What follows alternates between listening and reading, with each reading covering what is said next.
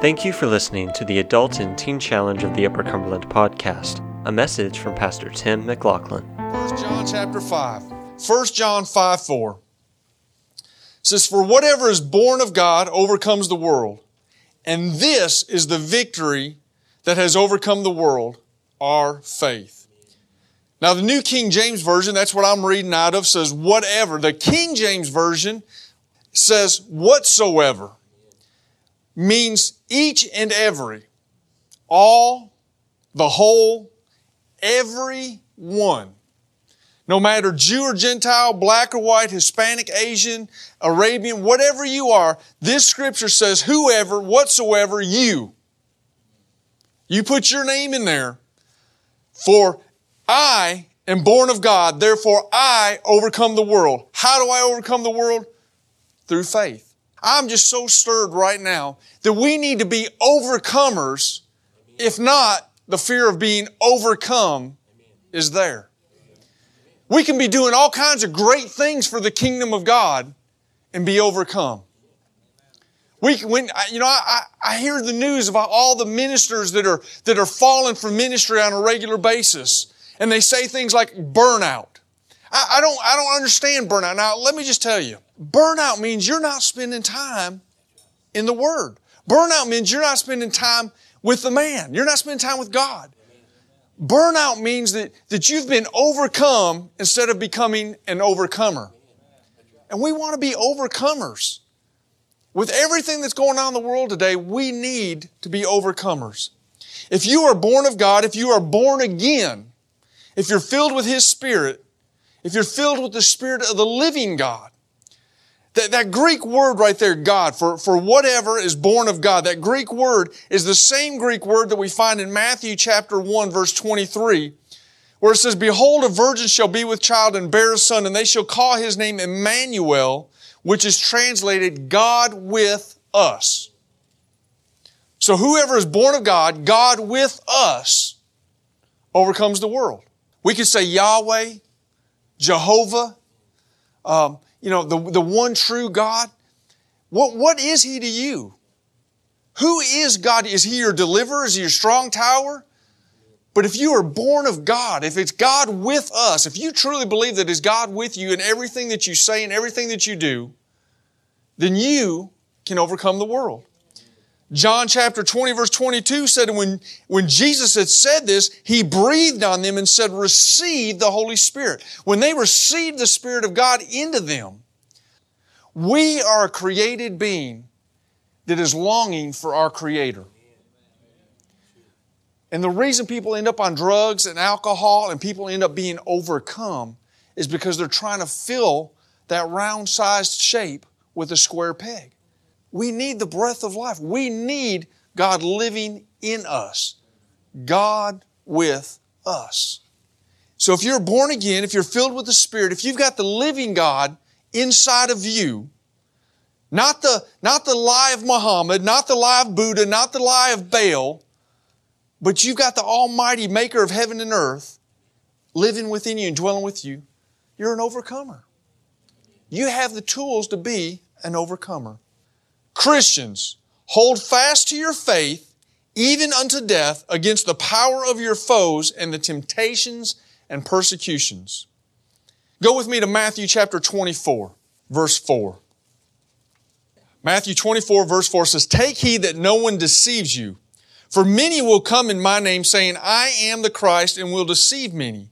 And you will hear of wars and rumors of wars. See that you are not troubled, for all these things must come to pass, but the end is not yet. For nation will rise against nation, kingdom against kingdom, and there will be famines, pestilence, earthquakes in various places. All of these are the beginning, it's the beginning of sorrows. Then they will deliver you up to tribulation and kill you, and you will be hated by all nations for my name's sake. And then many will be offended, will betray one another, and will hate one another. Then many false prophets will rise up and deceive many. And because lawlessness will abound, the love of many will grow cold." I think we see that today. Because lawlessness is abounding. Lawlessness is abounding. But it says right here, it says, when this lawlessness begins to abound, the love of many will grow cold. Who's the many he's talking about? The church. The church. They begin to grow cold. But verse 13, look at this. But he who endures to the end shall be saved. And this gospel of the King will be preached in all the world as a witness to all nations, and then the end will come. But we need to understand, the Bible says that not till then will the end come, when the gospels went forth. But the problem is, as we're getting to that point, the church is growing cold. The church is growing cold. We need to be out there ministering the gospel to everybody else, but yet we're sitting in here and we're the ones growing cold. Romans chapter 12, verse 21 says, do not be overcome by evil, but overcome evil with good. The church is being overcome by evil. We're allowing the lawlessness to creep into the church. You know what the sad thing is? But back in those days, do you know what the divorce rate outside the church was? 52%. You know what the divorce rate inside the church is? 53%. The divorce rate is people that are struggling with depression. It's worse in the church than out of the church. We can't be overcome with evil. We need to overcome evil with good. Let me share this with you. I'm a big numbers person. I like stats and statistics and all these things. Today, the population of the world is 7 billion. Of that 7 billion, 2 billion around the world are Christians. Around the world, 7 billion people on the planet, only 2 billion of them are professed Christians, according to a study by the Pew Forum. That same study showed that in 2010, 31.5% of the world's population were Christians. Okay, so 4 years ago, 31.5%, let's just say 32% of the world's population, we'll round up, give Christians satisfaction, right? So 32% in 2010 of the world's population were Christians. 23% were Muslims, 15% were Hindu, and 16% were not affiliated with any religion. Today, 4 years later, 2014, just looked it up on the news today, 28% of the world claims to be Christians and 29% claim to be Muslims. We have decreased and they have skyrocketed. Why? We've been overcome instead of being overcomers. What about the United States? You say, well, that's the world. You know, we live in a Christian nation. I mean, it even says so up on the square, you know, in God we trust, right? Right about the United States. Population of the United States is 317 million. 83% of the people in the United States say that they're Christian because we live in a Christian nation. But only 37% of that 83% that say they're Christians, only 37% say that they're born again, according to ABC News survey. Only 37% of those that claim to be Christians are really born again. In other words, only 37% of those that say they're Christians probably attend church and read their Bible on a regular basis.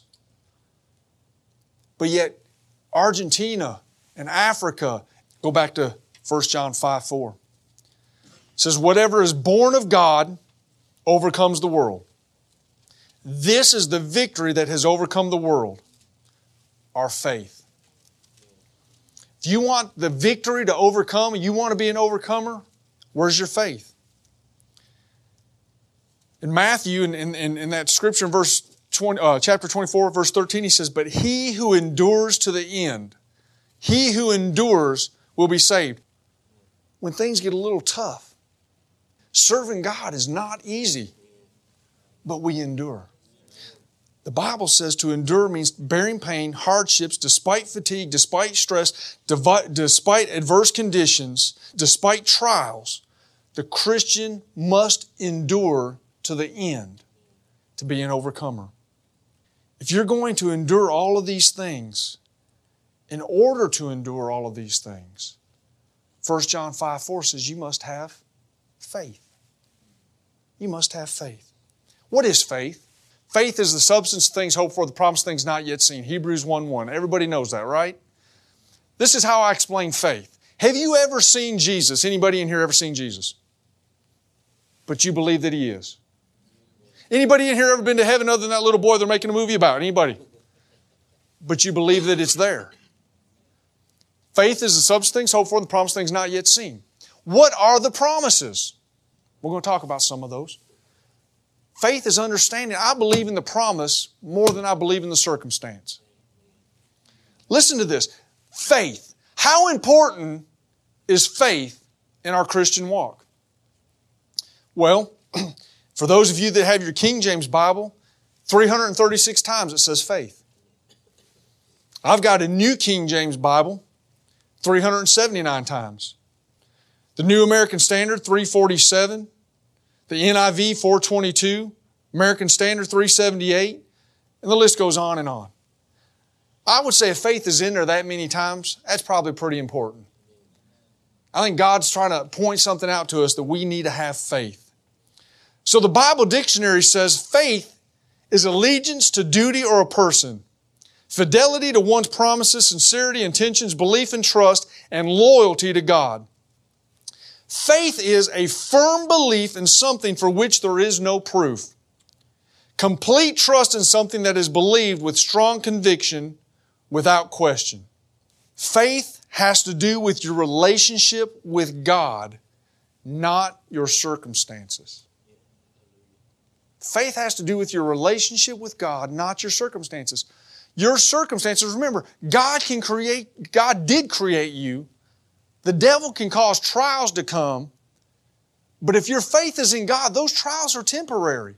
We have a greater promise in an everlasting, an eternal life. I'm putting my stock in that. The Bible says that this life is but a vapor. We need to endure. You know, I think about Peter and I think about his faith walk. And I go over to where him and Jesus were having this discourse about, Peter, do you love me? And they're going back and forth. And finally Peter gets a hold of it and Jesus tells him, he says, Peter, he says, someday you're going to go where you didn't want to go. They're going to lead you. And he's telling Peter about how he was going to die. And Peter was crucified upside down. They wanted to crucify him right side up, but he said, I can't do it because that's how they crucified my Lord, if you read church history. So they turned him upside down and they crucified him upside down. And he went the whole way proclaiming the gospel of Jesus Christ.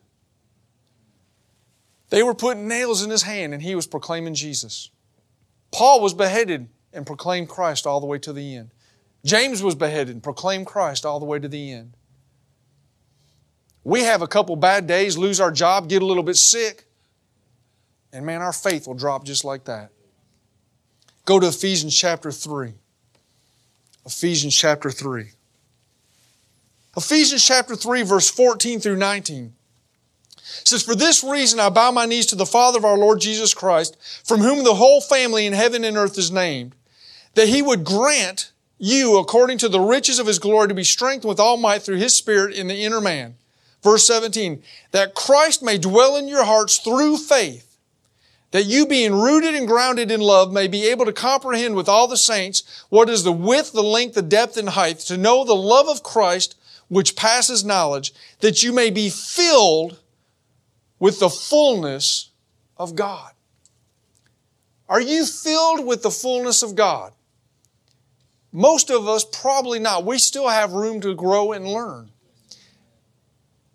But as you get filled to the fullness of God, it ought to spew over on others that you're around.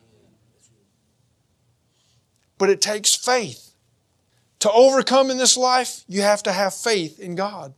To have faith in God is to be filled with the fullness of His promises. To be filled with the fullness of His promises is not to waver based on circumstances or situations, but to believe what you believe no matter what. He who endures to the end will be saved. But you have to endure. You know, my life's not been perfect. I've had struggles, but this is what I know. He's the same yesterday, today, and forever. He changeth not. He doesn't lie. His word is truth. 2 Corinthians chapter 1 verse 20 says, "For the promises of God are in Him, yes and amen to the glory of God through us." To the glory of God through us. Do you bring glory to God in everything that you do? Colossians 3:17 says, "Everything we do in word and deed," right, "should be done as unto the Lord." Do you bring glory to God in your life? When trials come, when things aren't going right, can you still stand there and give glory to God? But the deal is this. Instead of me asking you, because of course we want to say, well, yeah, I bring glory to God. Let me ask those that know you and around you. How about I go to your workplace and I ask those that work with you? What are they going to say about you? What are they going to say about me? I mean, we can wear our finest clothes, carry our nice Bible, we can come in here and we can praise God. But what do they say about you out there? Does it edify? Does it bring glory to God? Will people that you work with, will people in your family, will people around you say, if somebody asks, what do you know about that person? Man, all they do is talk about God. I mean, they have a bad day and they praise God. Things don't go their way and they're praising God. They pray over their meals. They're praying all the time. All they do is just thank God for this, thank God for that. Is that what people say about you? I hope so. And what do people say about you? I want to bring glory to God. My life is not it's just not rosy. Things happen. But even during trials and tribulations, can you endure to the end? Can you be an overcomer in Christ? So what are the promises of God? What are the things that we need to be grounded and rooted in? What are the things that needs to be our foundation? That no matter what, we stick to these. And these are just a few. We can go on. And some of the promises. Number one, healing. 1 Peter 2:24. For He Himself bore on His body His stripes. Okay? By His stripes we were. Say were. Now I'm not a very good English student, but that's past tense. We were healed. What do you proclaim when you get sick? But we're a physical, we're a being. I mean, it's allergies and some of us get colds and things happen. But what do you believe about God? You were healed. That's His promise. Do you stand on His promise? What about your finances? Psalm 37:25 says, "Yet I have not seen the righteous forsaken, nor his descendants begging bread." My kids do not have to beg for anything because my wife and I trust in the promises of God. Psalm 50 says He owns the cattle on 1,000 hills.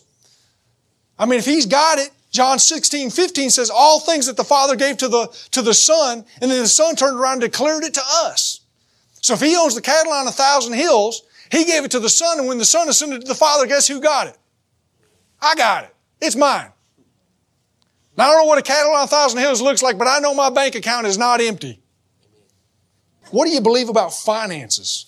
What about wisdom and knowledge? Colossians chapter 1, verses 9 through 10 says, "For this reason we also, since the day we heard it, do not cease to pray for you and to ask that you be filled with the knowledge of His will and all wisdom and spiritual understanding, that you may walk worthy of the Lord, fully pleasing Him, being fruitful in every good work and increasing in the knowledge of God." Are you increasing in the knowledge of God? Because if you are, you're going to be fruitful in every good work. God will take care of you. God will give. I didn't have a clue. When I left Trinity and was getting ready to go open up Teen Challenge, they said, "Brother, do you know what you're going to do?" I said, "No." But He does. And I trust Him. We're going to trust Him. What do you stand on, folks? What do you believe?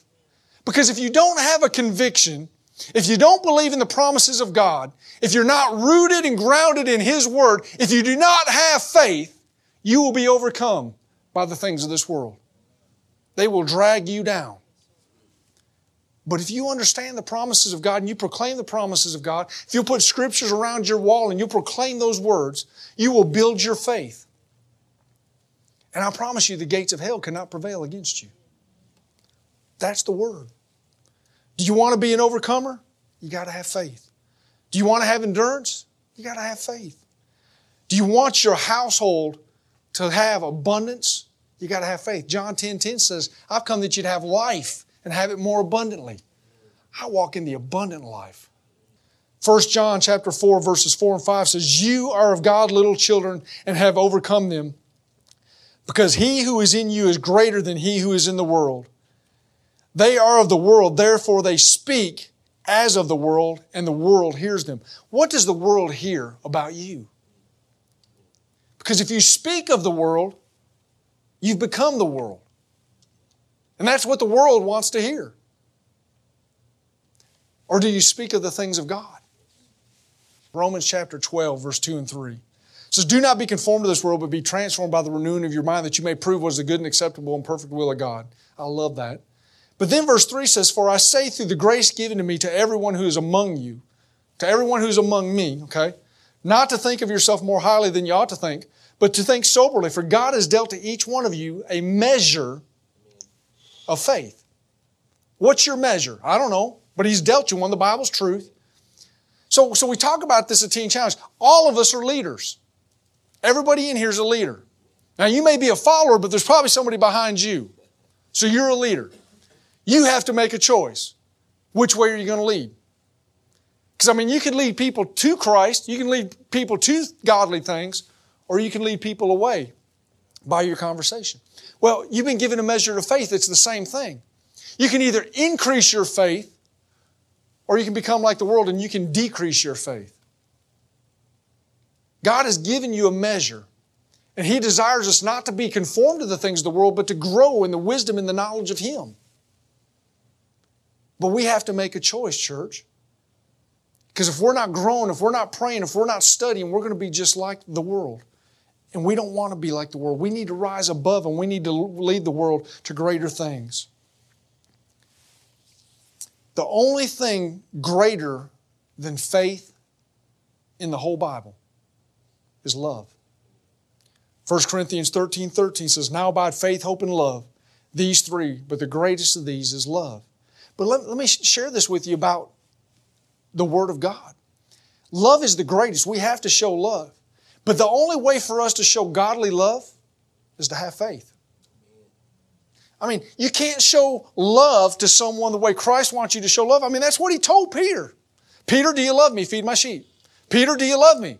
Peter, are you going to get it?" Because in order for you to truly love Christ and to love His church, you have to have faith that He is. Hebrews 11:6 says He's a rewarder of those who diligently seek Him. Are you diligently seeking Him? Do you have faith? Love may be the greatest, but it goes hand in hand with faith. 1 John 5:4. "Whatever is born of God overcomes the world. This is the victory that has overcome the world." Your faith. Where's your faith? What are you grounded in? Let faith arise. Be an overcomer by faith, or you will be overcome. Amen. Thanks again for listening. If you enjoyed this message and would like to know more about this ministry or consider supporting, please visit teenchallengeuc.org.